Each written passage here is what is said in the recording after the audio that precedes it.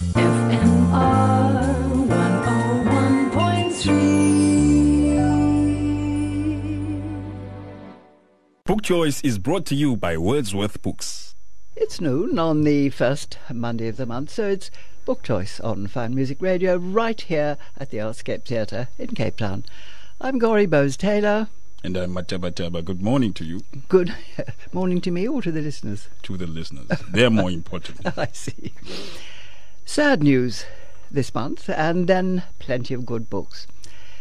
Andrew Marshbanks, MD, Wordsworth Books, so very heartrendingly died on the 16th of February. He and I started Fine Music Radio Book Choice 19 years ago and worked together for all that time. Andrew's monthly reviews were, like him, calm, conversational, intelligent, enthusiastic. In loving, a bit close to tears, in loving and grateful memory of Andrew, Mark Jennings, Fine Music Radio station manager, has made a Fine Music Radio donation to Shine Literacy. The good news is that Nikki Farrelly, manager, Wordsworth Books, Long Beach Mall, will be with us each month at this time, as suggested by Andrew. This month, Nikki picks terrific titles. Michael Roach Kelly, mean as ever, gives us 3 thrillers to curl our toes. He's very unkind. Beverly Roosmuller pays tribute to the delicacy... Sorry, I've got a bit lost. To the delicacy and delight of award-winning Irish writer Sebastian Barry for the brilliance of his third novel to mine the McNally family's history. It's called The Temporary Gentleman. Sally Ann Creed talks the toxins in our food, our personal care products and household cleaners, and reassures us that it's just 63 days to optimum health, and that's the title of her book, Vibrant and Vital. And it's one of today's giveaways. Leslie Beek brings us up to date on the childhood chilling dragons. Vanessa Levenstein, with roughly the same young age in mind, talks to, and I can't read this, Janneke Nielsen in Holland, down the telephone, about the launch of a fascinating app in the New Girl Code. Melvin Minnar is much moved by Andrew Marshall's Dissecting Wobblies. It's Andrew's brave, sometimes dark, often hilarious take on living with his genetic neuromuscular degenerative disease. It's called Friedreich's ataxia. And do stay with us for our easy-peasy competition question to win one of 2 250 Rand Wordsworth Books vouchers or a copy of 63 Days to Optimum Health. Welcome, Nikki Farrelly. You're the manager at Wordsworth Books, Long Beach Mall, and you've got good-looking books there. The Tortoise Cried Its Only Tear by Carol Campbell. Carol Campbell has previously written about the Kariki Mensa of the Karoo in her books My Children Have Faces and Esther's House. The stories are a social comment on the Kariki Mensa, who are a marginalized people living endlessly nomadic, rootless lives on the brink of total poverty. They trek from place to place looking for odd jobs and grazing for their livestock. In The Tortoise Cried Its Only Tear, she adds a stronger element of folktale and myth, which enriches the portrayal of these people, who have been the Karoo's gypsies for many years. The story is set in the area surrounding Prince Albert, and involves Sina, determined to achieve a decent education and a better life. Butti, a wild, neglected child whose friendship with Sina is his only solace, and Cricky, the son of a now-vanished prostitute, who is helped attend primary school by a well-intentioned neighbour. Their lives, their relationships with each other and with their community is set against the backdrop of the timeless Karoo. Campbell explores how a single small act of kindness can transform a life, and by implication other connected lives, until a whole community can feel the ripple effect of that single gesture. and likewise how one violent act can change a community. The story also blends myth into social fabric in the form of the tortoise, a creature revered by Senna's father because it holds the wisdom of the land in its eyes. When a tortoise dies, it sheds a single tear. This is a poetic image of momentous yet fleeting life against the ancient land, a theme carried out by the generations of lives of its inhabitants. Lyrical, thought-provoking, and poignant. The Binding by Bridget Collins. This is a gorgeous fantasy about the power of books to erase past memories and the love between two young men. In this world, books play a very different, almost mystical role.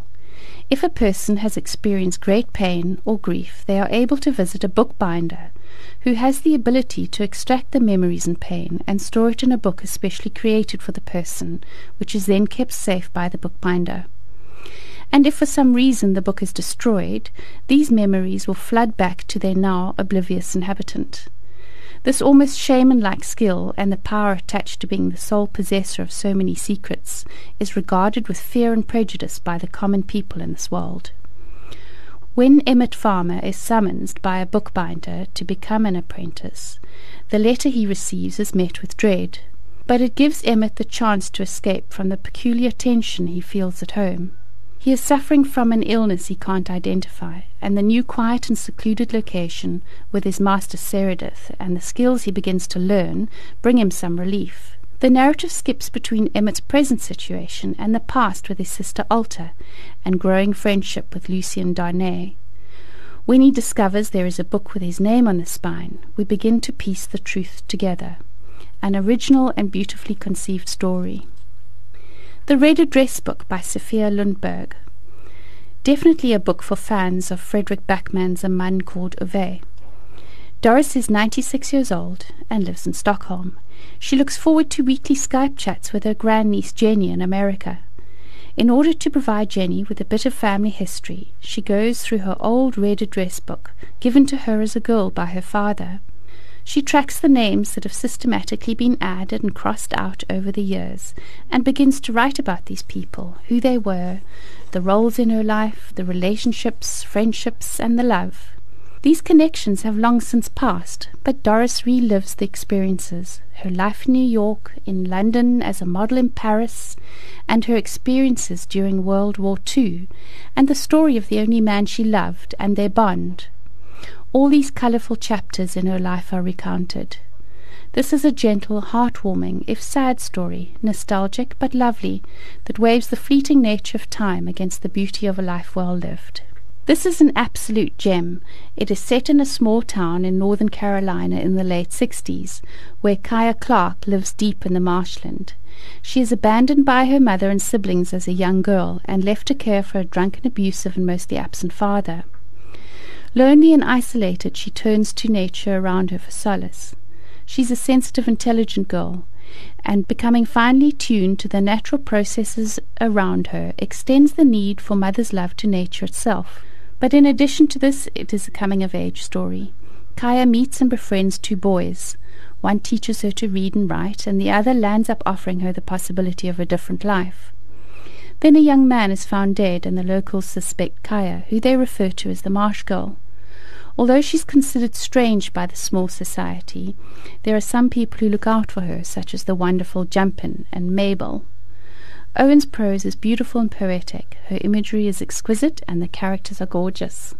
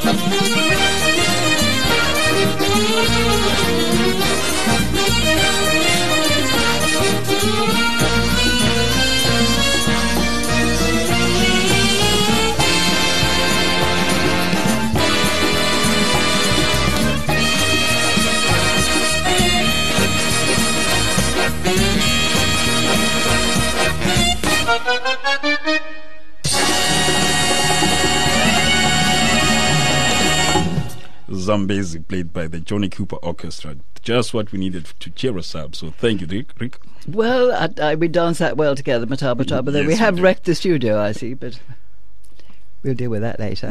And Michael Roach Kelly, 3 chilling thrillers. Good afternoon, Gary. I have 3 exciting books for your listeners today. 2 well-loved writers, plus 1 I have never encountered before. Last Man Standing by Stephen Leather. When SAS trooper Matt Standing is told that the former Navy SEAL who saved his life is in trouble, he doesn't hesitate to go to his aid. Navy SEAL turned bodyguard Bobby Ray Barnes has been accused of killing the man he was supposed to protect. 3 other bodyguards were also killed, and now Bobby Ray is on the run. The dead man was a Russian oligarch connected to the Kremlin, but the question is, who wanted him dead? If Bobby Ray was not the killer, who carried out the assassination? And why is Bobby Ray being framed? Staying alive is now priority number 1 for both men. Great action in this gripping read. Clearing the Dark by Hania Allen. When DJ Dania Gorska is called to investigate the shooting of a young man on a Dundee street, the nail hammered into his forehead suggests that local gangster Archie McClellan has left his calling card. Clues point to his involvement in an illegal firearms venture, which includes other members of the McClellan family. The chance discovery of a body in the grounds of Break House, once owned by the McClellan family, convinces Dania that the 2 cases must be related. Was the back room at Break House used as a torture chamber? As Dania gets closer to the truth, she disturbs dangerous secrets from the past, which threaten the lives of those in the present. This was police work against a very well-drawn background. In a House of Lies by Ian Rankin, a missing private investigator is found locked in a car, hidden deep in the woods. Worse still, both his family and the police had searched the area previously without result. Detective Inspector Siobhan Clark is part of a new inquiry combing through the state of the original case. There were always suspicions about the handling of the investigation, and now, after a decade without answers, it's time for the truth. Every officer involved must now be questioned. It seems everybody has something to hide and everything to lose.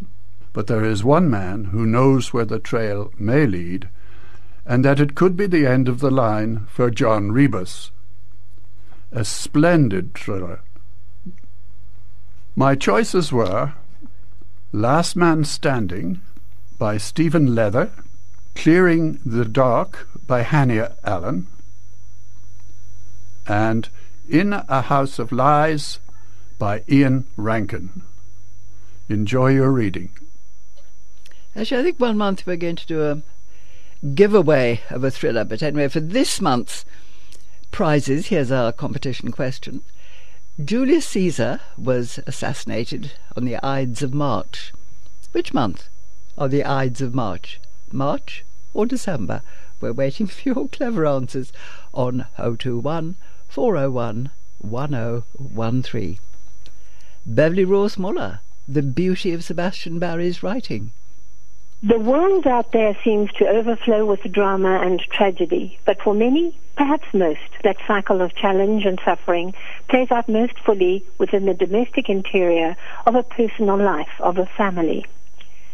In his latest novel, The Temporary Gentleman, award-winning Irish author Sebastian Barry tells of a small, insignificant and poor family struggling to fill their lives, of building a better life for themselves, and of the ruination of their aspirations through mistakes, depression, and also drink.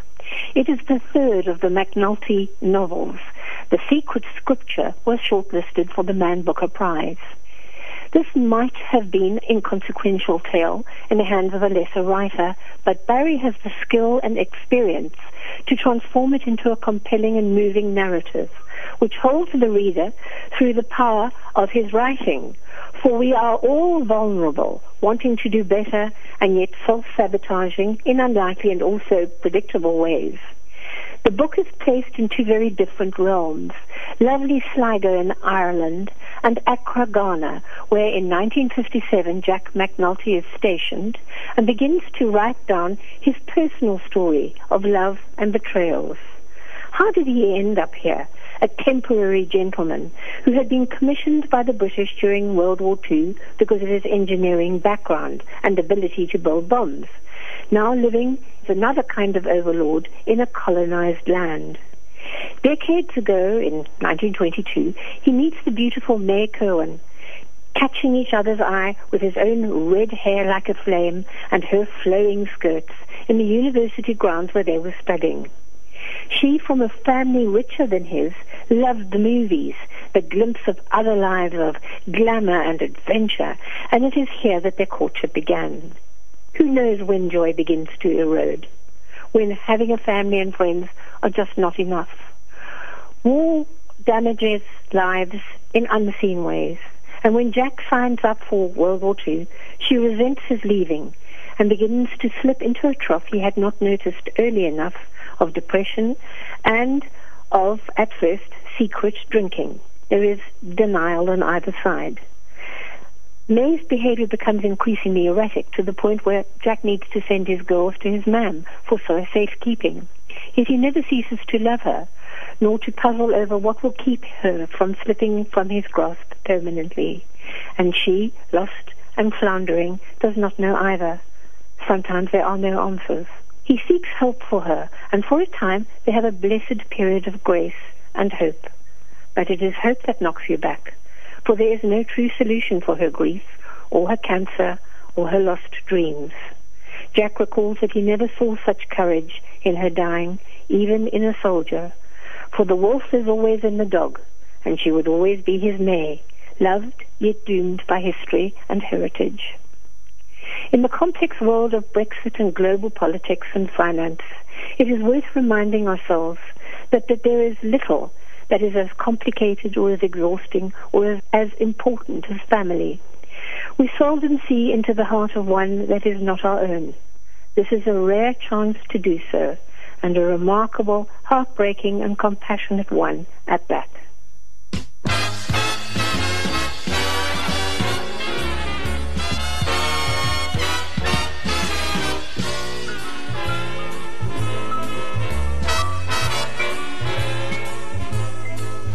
When you hear a band that's swinging, or you dig Sinatra singing, when the Duke is Highland flinging, it's a breeze.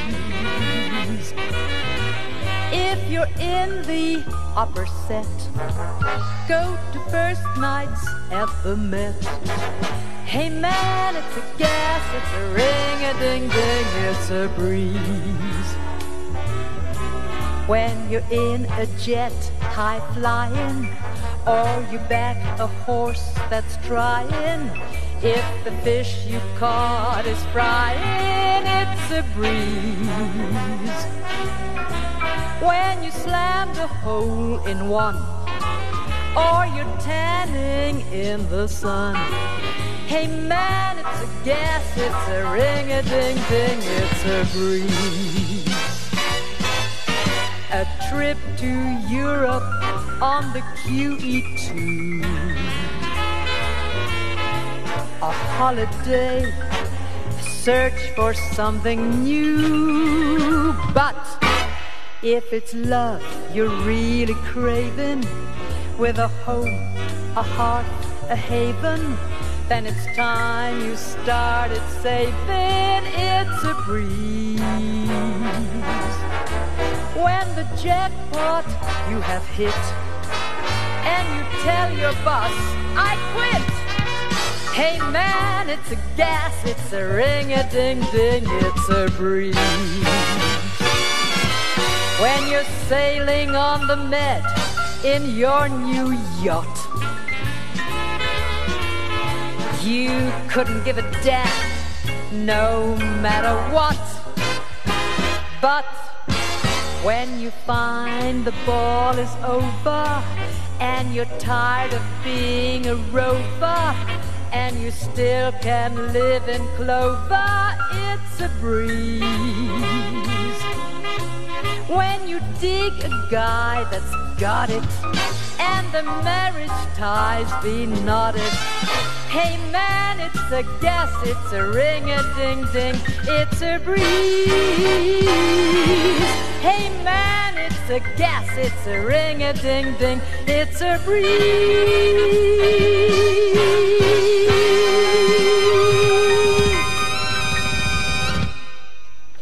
It's a Breeze, sung by Eve Boswell. Oh, lovely. Thank you, Rick. Sally Ann Creed, let's chat about your very vibrant and very vital book. It's called 36 Days.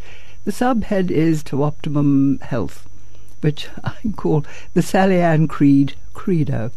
You co-wrote The Real Meal Revolution with the great Tim Noakes.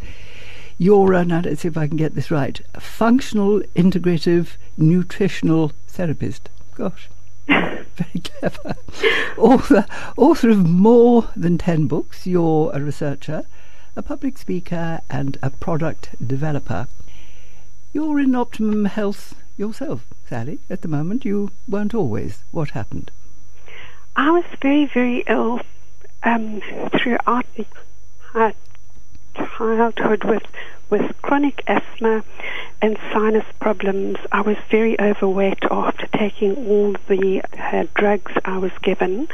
I tended to live on antibiotics and cortisone. I was taking 17 scripted drugs actually for decades. And coming into contact with a doctor who had actually cured himself of asthma through food and a couple of nutrients, I was so blessed to be able to go that very route myself. And this sparked my interest in nutrition, and I then actually went on to study it and to qualify. And of course now you're the picture of health. Well, I'm not absolutely perfect. I think all of us have got our issues, and I'm older now, but I have never felt better. And Sally Ann, you've actually been sort of following your own advice. I mean, horrific toxins, as you say in your book, and you spell them out, the toxins that are in our food, the toxins that are in our cosmetics and sort of personal products, the toxins that are in household cleaning stuff. And so tell us how do I put it, how to sort of get rid of all of those and get healthy in, as you say, 63 days. Yeah, it's a process. Really, Gori, you have to start small.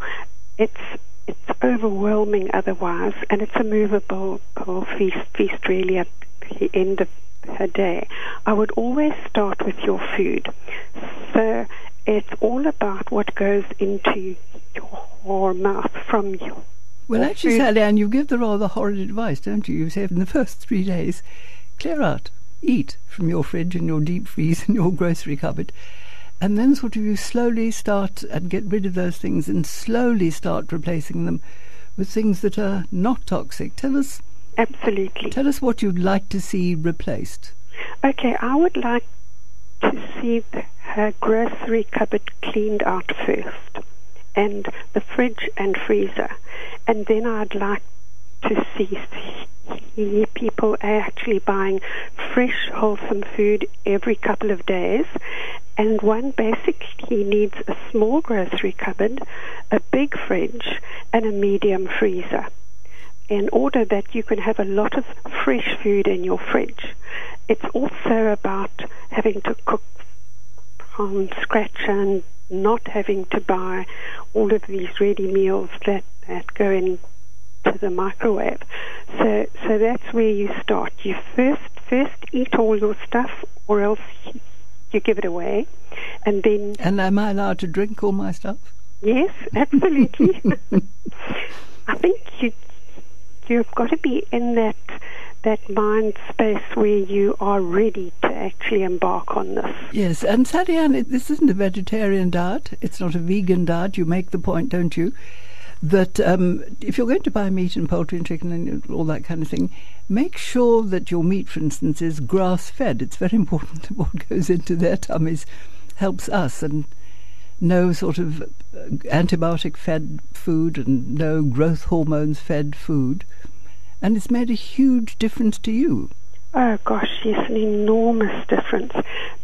The thing is that all of these hormones and chemicals remain active in the animal and are then transferred to us and do terrible things to our hormones. So any way that you can lift that toxic burden, you have to do it.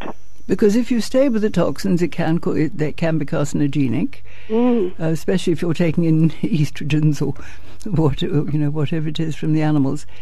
Sally Ann, you're with Tim Noakes. I mean, for 50 years we've been eating low-fat, high carbs. You're with Tim Noakes, aren't you, the other way around? Absolutely. I don't think that a woman should have very high fat. I think a moderate fat intake is a very good idea, but higher protein and moderate fat and loads of green veggies are really what one is after, and that is a healthy diet.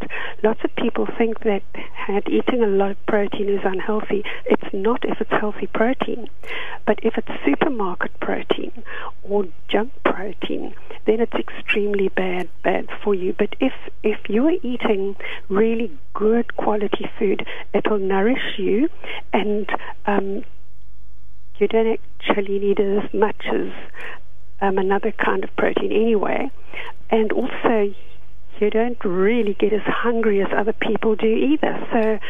So in fact, one is ending up eating less, but of really, really good quality food. Oh, Sally Ann, I don't think one could possibly eat less if you go by the recipes in your book. They're so delicious.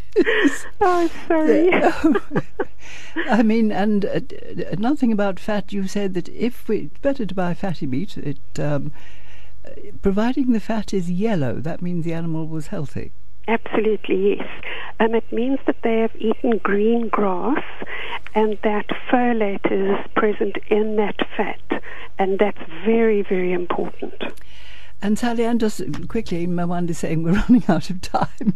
Just quickly, you have your products, your moisturizers, your cleansers, your household products. How do we get hold of them? Well, if you go on to my website, I have an online store. It's https and little slashes, and then my name is SALLYANNCREED.co.za. That's easy enough. And thank you for taking time off to talk to us. I know how busy you are. Thank you very much. That's a pleasure, Gary. That was a pre-record with Sally Ann Creed, and since then we've tried, it's called the sticky meatloaf, which is so simple, so delicious, and her brinjal cannelloni, which is absolutely gorgeous. Anyway, clever girl, yum. And her 63 Days to Optimum Health is one of today's giveaways, along with the 250 Rand Wordsworth book vouchers. You just have to answer this very easy question. Julius Caesar was assassinated on the Ides of March. When are the Ides of March? Is that March? Is that December? We're waiting for your brilliant responses on 021 401 1013.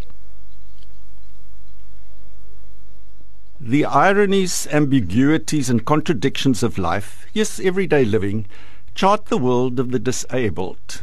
Blessed are we who sashay up steps without a second thought.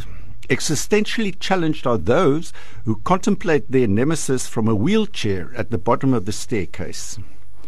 Disheartening might be the mood of that moment if you think about it. Yet a young man like Andrew Marshall, who faces it as reality all the time, negotiates those paradoxes daily, and judging from his remarkable book with bold power of personality. 30-something Andrew Marshall has Friedreich's ataxia, or FRDA. WikiLeaks defines it as an autosomal recessive monogenetic disorder that is most often recognized as a neuromuscular disease. It is one of those genetic disorders that runs in a family, popping up in an offspring from often perfectly healthy parents.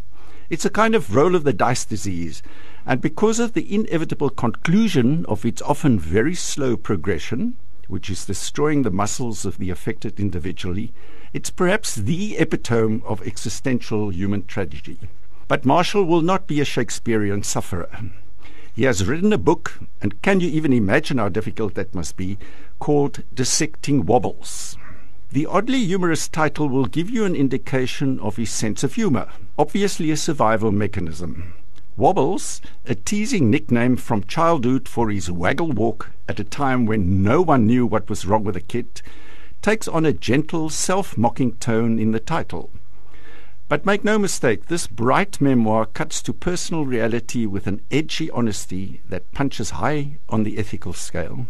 By now Marshall is virtually immobile, but his spirit is alive and vibrant, and Dissecting Wobbles is a marvelous document of how that light shines as shadows draw near, gloom threatens to engulf, and the darkness becomes black. Perhaps one of the book's most important points is how the battle between that despair and optimism rages in the individual, who has no means of escaping it. He writes about using alcohol, drugs, etc., but these he identifies clearly as useless panacea, choosing to be in the real. The book, written over a long period of his life, over numerous years, is offered as a short chapters, brief essays of a kind, linked to blog writes that record and reflect on the very personal of, yes, that everyday living with, as he calls it, threads. It follows a loose chronological order which brings a particular brightness to each piece, like shards of a specific life that is slowly breaking up, at the same time forming a kaleidoscope of body and mind entwined in struggle. For those of us without such disability, the real is extremely difficult to come to terms with. The real is only what the person that experiences it relates or explains to us as outsiders. And the problem is with that too much detail and emotion, one tends to shut down on empathy. Too little, and the truth stays untold, unexperienced. Andrew Marshall's simple telling is direct and dispassionate, while the battle rages privately. He acknowledges that writing the book is a means of making sense of handling the grand battle of his life. And so this very readable publication takes on a special significance. As reader, one feels that all that glowing from the text. The nitty-gritty realities of the disabled life are an unknown world to most of us. It's a very different existence, and Andrew Marshall's is a fight for the fading light. Dissecting Wobbles, subtitled This Is Just How I Roll, is an inspiring read. It is available at select bookstores or via Andrew Marshall's website, which is www.dissectingwobbles.co.za, or Amazon, or Loot. And do watch, as I did after chatting to Melbourne, Andrew Marshall being interviewed on ENCA. It's on his website, and it's on YouTube, and he's a very attractive young man, and it's very poignant. Leslie Beak, Be Aware of Dragons. Leslie Beak, you're going to tell us about the dragons in childhood. When I was a child, there was only one conversation parents dreaded and sometimes managed to miss out completely from embarrassment. I remember my little chat very well, and having no idea what they were talking about. Well, for a while anyway. Today's children are much more street savvy and could often give their parents a few tips But there is another, sometimes more difficult conversation that has become critically important: how to stay safe. The statistics are so in our faces that there's no need to repeat them here. The fact is that children need to be, from an increasingly younger age, aware. But how to make sure that they are, without frightening them or making them afraid of any and every person they meet. The Day the Dragon Came, by Fani Fuyun, manages to steer the fine line between necessary information and scaremongering. Because he uses story in a way that children will relate to, and it's a good story, and a gentle one. In this beautifully constructed tale of Kyla, an ordinary little girl in a normal kind of home with an older sister and a dog called Tiki, readers slowly become aware that all is not right in this household. And in a parallel version for boys, Kevin has similar experiences. Kyla wants to be Princess Arabia. Kevin dreams of being a knight in shining armor. Both children have an older sister who has become sad and introverted. "There's a dragon in the house. Be careful," she tells them. But who can it be? And what do dragons do? They hurt children, that's what they do. They take advantage of youth and innocence, that's what they do. They hide behind the screen of being part of the family, that's what they do. As Kyla and Kevin slowly found out, helped by a vigorous and useful lesson from Miss Aronser, who tells them in a no-nonsense way how important it is for them to understand what other people may and may not do to them.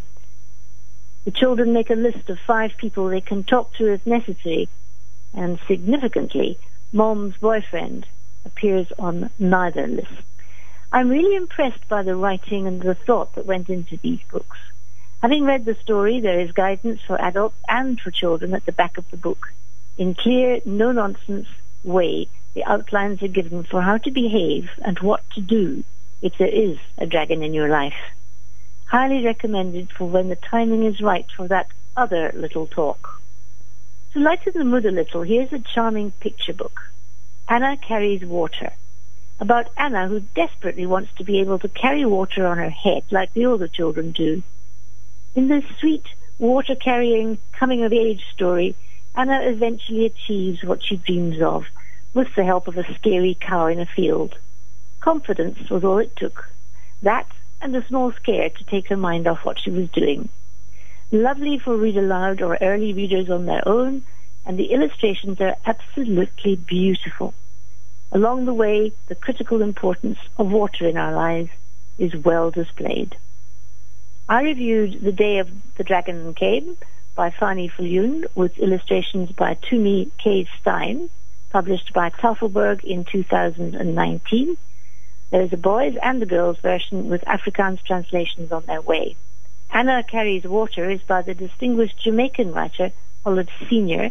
and illustrated by Laura James. It was published locally by Jacana in 2018.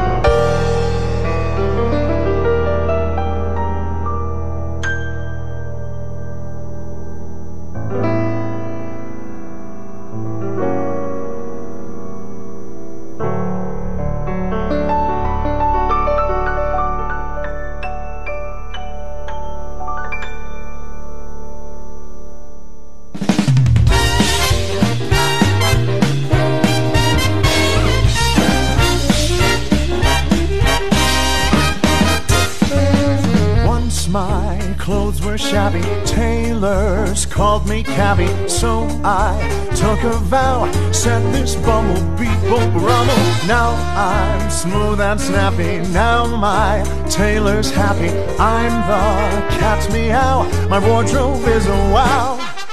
Paris silk, Paris tweed.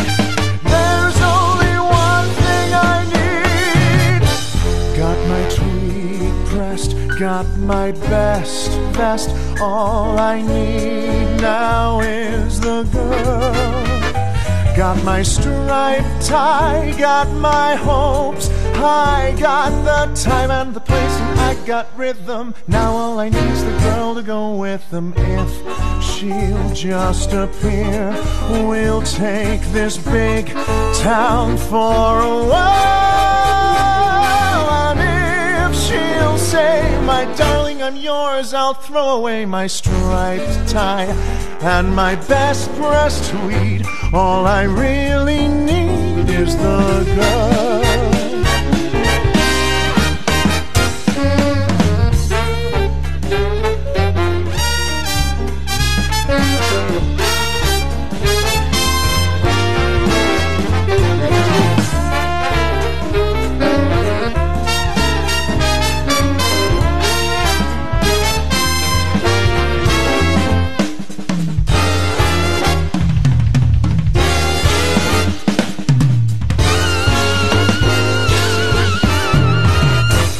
Got my tweed pressed, got my best vest.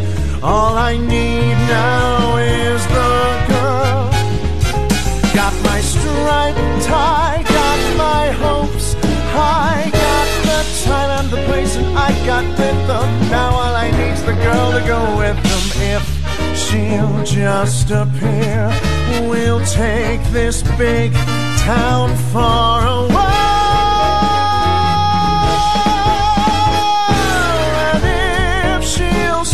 My darling, I'm yours, I'll throw away my striped tie and my best pressed tweed.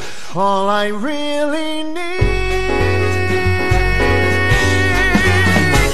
is the girl.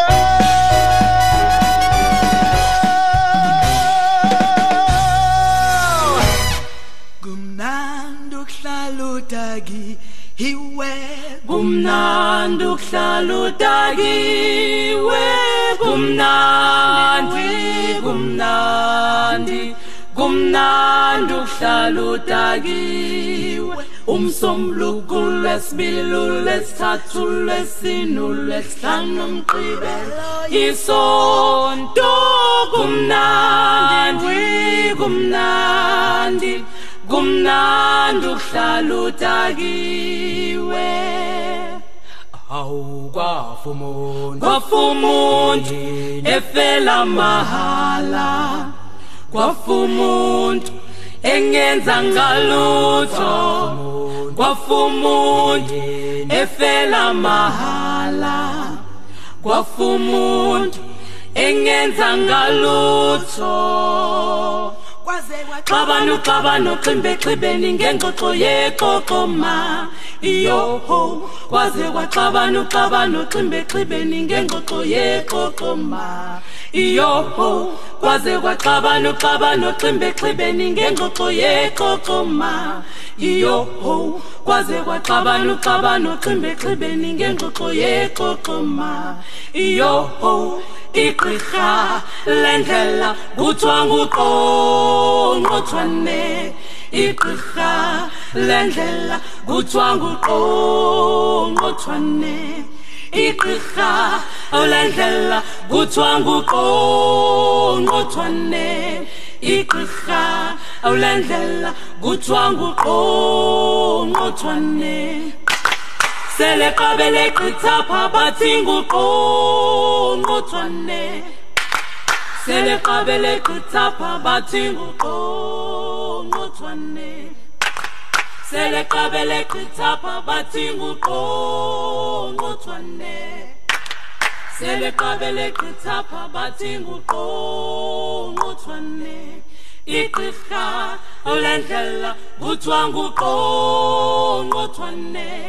Igqirha awulendlela kuthiwa nguqongqothwane igqirha awulendlela kuthiwa nguqongqothwane igqirha awulendlela kuthiwa nguqongqothwane xabano ximbe xibeni ngengxoxo yeqoqoma iyoho kwaze kwaxabano ximbe xibeni ngengxoxo yeqoqoma iyoho kwaze kwaxabano ximbe xibeni ngengxoxo yeqoqoma iyoho kwaze kwaxabano ximbe xibeni ngengxoxo yeqoqoma iyoho kwaze kwaxabano ximbe xibeni ngengxoxo yeqoqoma iyoho kwaze kwaxabano ximbe xibeni ngengxoxo yeqoqoma iyoho kwaze kwaxabano ximbe xibeni ngengxoxo yeqoqoma iyoho kwaze kwaxabano ximbe xibeni ngengxoxo yeqoqoma iyoho. Well, we had a bit of extra time, so I decided to play 3 tracks, and believe it or not, that was the Johnny Cooper Orchestra with Gumnandi, along with the Click song. And before that, it was All I Need Is the Girl, sung by Jonathan Rocksmith, and then I'm Always Chasing Rainbows by Ken Higgins. I believe we have one more, Corey. One more song, or what? No, one more review. One more track. One more review. Okay. And it's Vanessa Levenstein.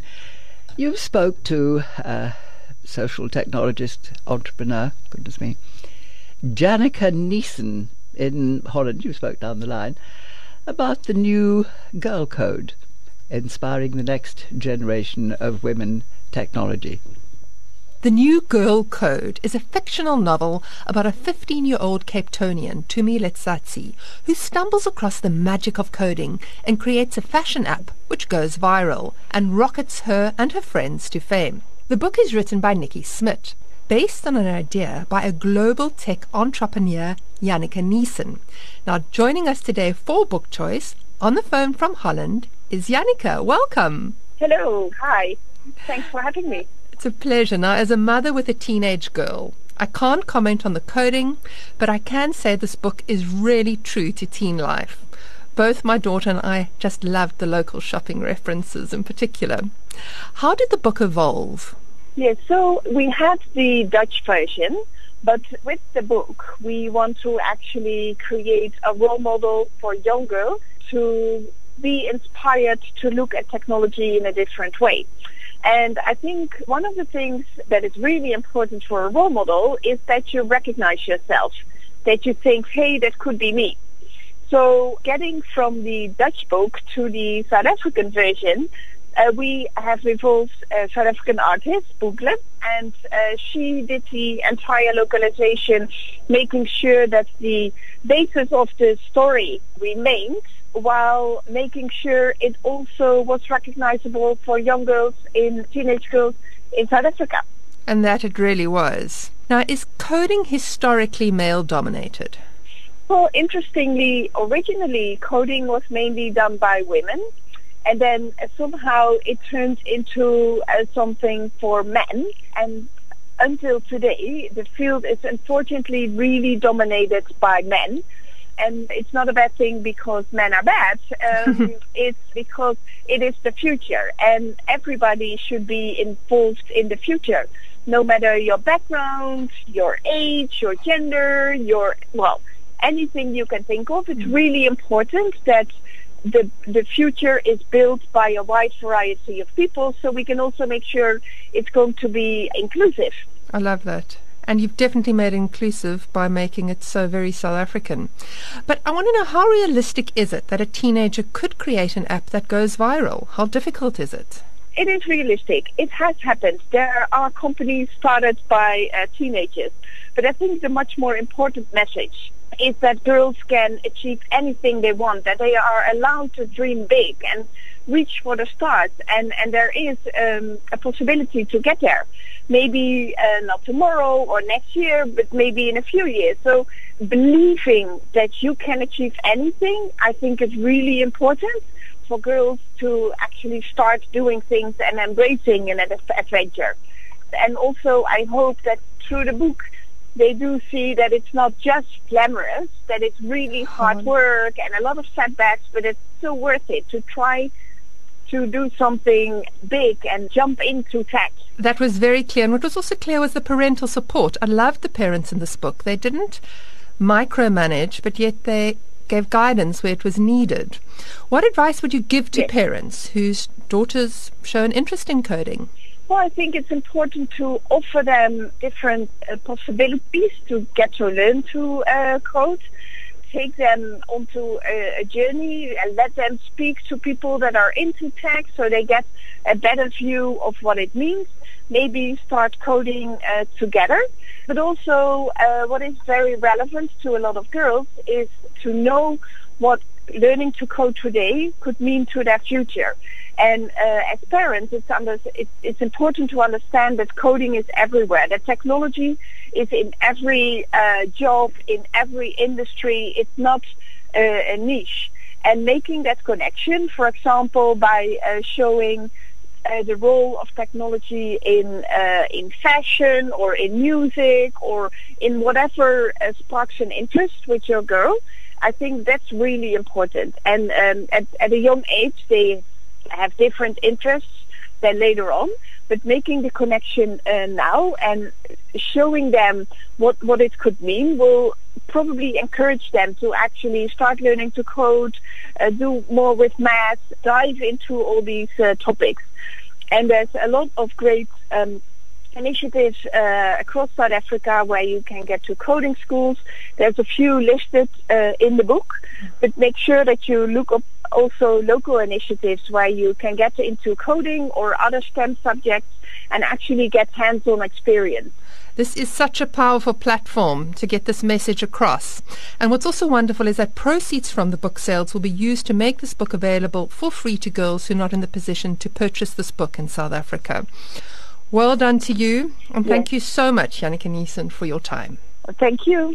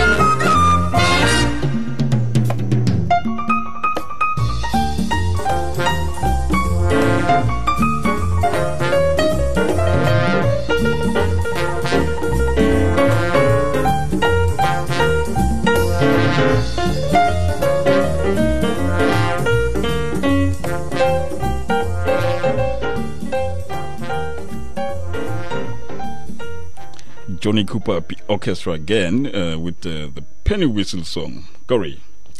And that's it then. Mataba Taba is exhausted with all his dancing. Thank you for your calls. We had 32 calls in 20 minutes for today's competition. Well done. And just a count. Cindy Leeson, it looks like. Cindy Leeson is one winner. Another one is Sharon Wagner, it looks like, and Peter Niemand. We're going to ring you quite soon after this, maybe in fact tonight. It's Matinee up next with Sheila Chisholm, and thank you to the terrific team, to Rick Everett for the music, to Mabandi Lobi, production engineer, and to Mataba Taba for his studio wrecking dancing. From me, Gori Bose-Taylor, it's goodbye and good reading. Book Choice was brought to you by Wordsworth Books. Hi, I'm Andrew from Wordsworth Books. We have bookshops that are a bit different. We have staff that are a bit different. We love our customers, and we're passionate about our books. From paperbacks at 59 Rand to Leonardo da Vinci at 2,000 Rand, our selection is remarkable. And we sell special stationery as well. Wordsworth. We sell books the old-fashioned way. We read them. FMR